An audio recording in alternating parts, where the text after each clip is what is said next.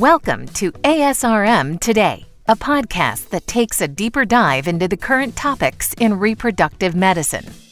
I'm Jeffrey Hayes. Today on the show, we're talking about gestational carriers and cancer. Our guest to help guide us in this conversation is Dr. Beth Rakow. Dr. Rakow is an associate professor of obstetrics and gynecology in the Department of Obstetrics and Gynecology at the Columbia University Irving Medical Center and is also the director of pediatric and adolescent gynecology. Dr. Rakow, thank you so much for being with us on ASRM Today. Thank you so much for having me today. So I want to lead off by asking you, what, and I ask guests, this is especially first-time guests on the show, because I try to get a feeling for how they came to their field or their specialties or their passions in the medical world. So what is it? What's it about oncofertility that interests you so much? With expertise in reproductive endocrinology and infertility, I think there is such a wide range of patients who we take care of. And there are individuals who need our help for different reasons. And I think for some of the women who need us at the most pressing and challenging and heart-wrenching of times are individuals, both adolescents as well as adult women, who have been either faced with a new diagnosis of cancer and urgently need to think about also their future fertility and future reproduction at the same time. Some women who are recovering from a diagnosis and management of cancer who also at that time need to really think about what this means for their future. So I think as someone's life is thrown into a tailspin, we can be there at a really unique moment in someone's life to try to help them as they think about their future. So that this has been a patient population that I think is very special to me for a number of reasons. And I take care of many adolescents who have a new or past diagnosis of cancer who need help, as well as adult women.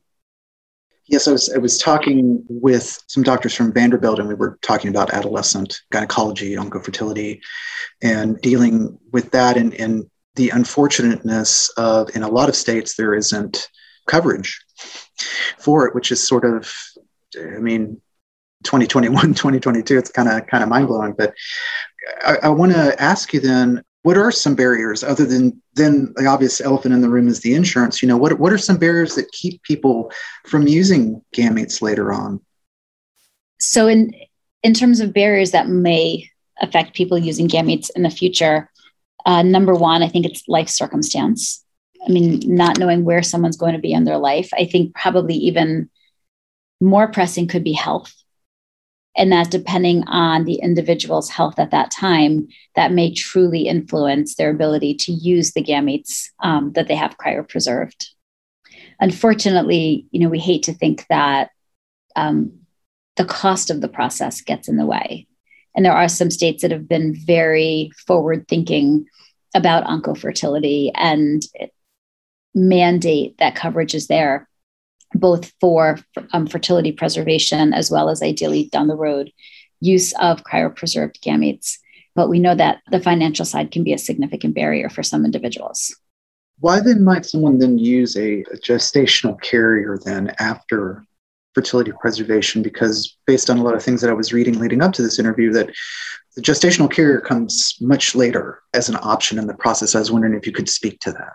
So many women who are adolescents or women who are coming to us to cryopreserve either oocytes or embryos, they might not know what the future holds.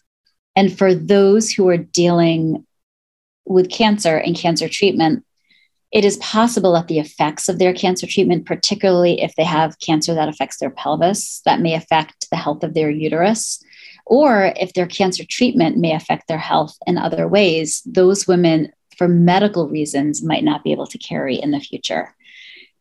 And this is above and beyond just gynecologic cancers that could potentially affect pelvic organs, including the uterus. We know that some chemotherapies could be toxic to the heart. And thus, if someone has impaired heart function, they may not be healthy enough to carry a pregnancy down the road. So for many women, again, depending on their diagnosis and what their treatment plan is, for many women who are coming through to cryopreserve eggs or embryos, they may not know if they will have a need for a gestational carrier in the future. Well, is there a specific time limit on cryopreserved materials? It's, again, my understanding, and this is not my first field, but based on what I'm reading, is like they've done materials 20 plus years old, and it's been very successful. We've been cryopreserving sperm and embryos for many, many decades, and eggs for not quite as long, but also a very long time.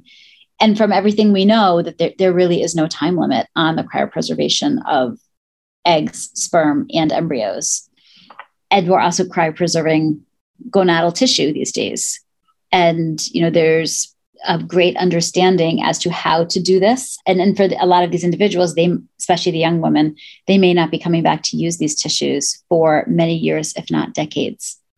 And going back to the subject of gestational carriers and all of this, and this fertility preservation having to do, specifically with cancer, who are the good candidates, to do this? How is that viewed? Like, what's the process?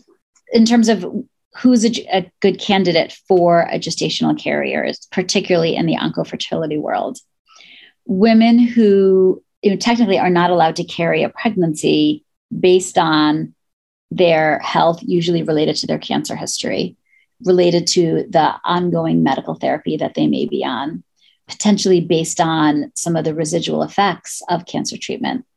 But these are ideally women who have cryopreserved eggs and or embryos beforehand and don't have to go through those steps prior to needing to use a gestational carrier. For all these women, it really requires a team-based approach, both conversations with their oncologist, unfortunately about the difficult conversation regarding next steps and prognosis and where they see things going for them, conversations with their infertility specialist about what they may have stored and how to use eggs and or embryos.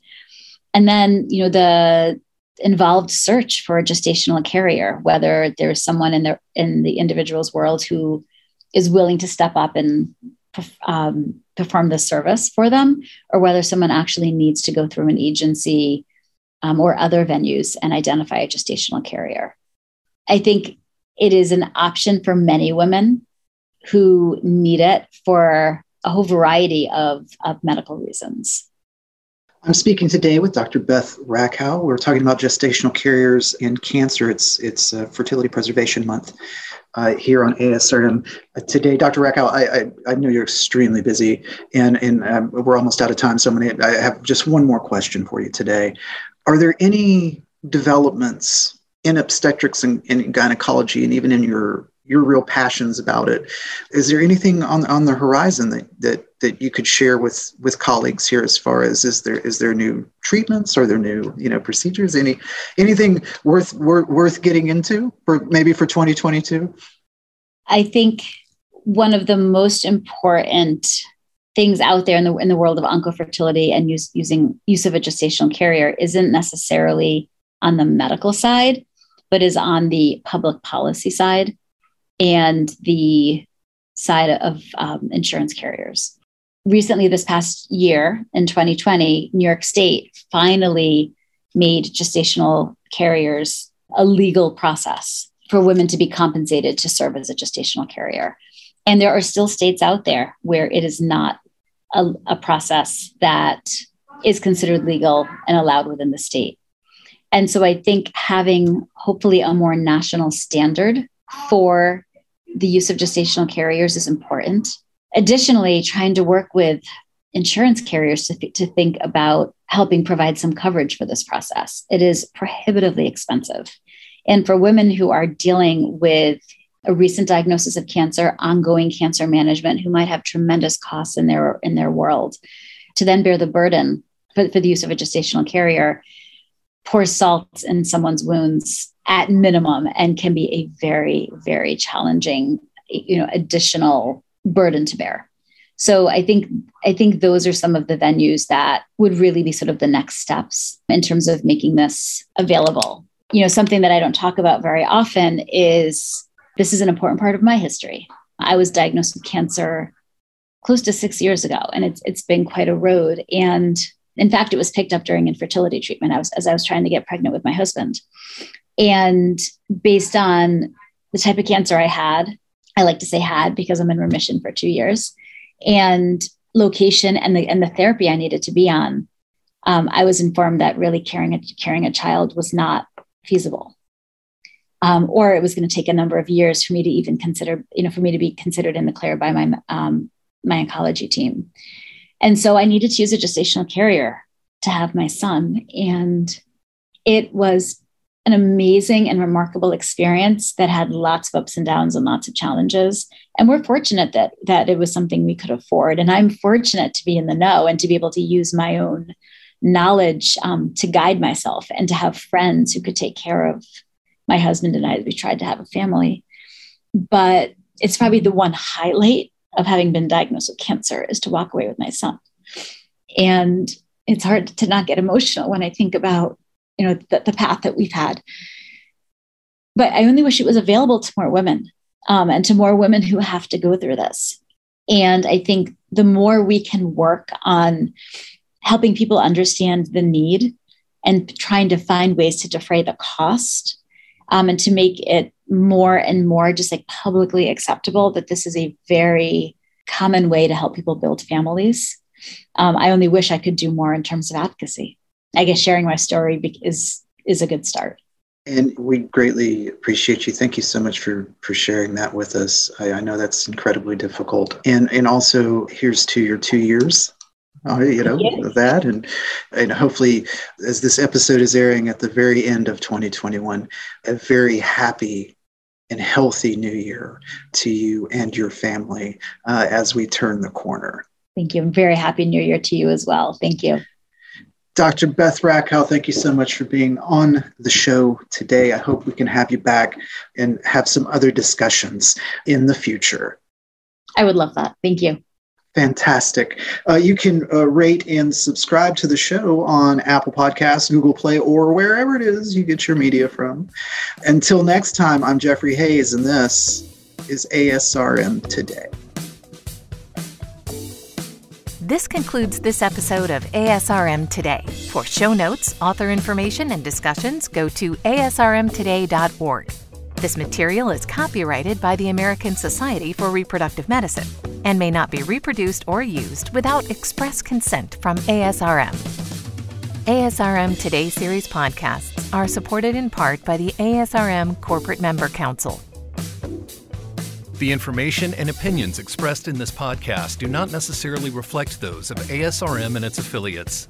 These are provided as a source of general information and are not a substitute for consultation with a physician.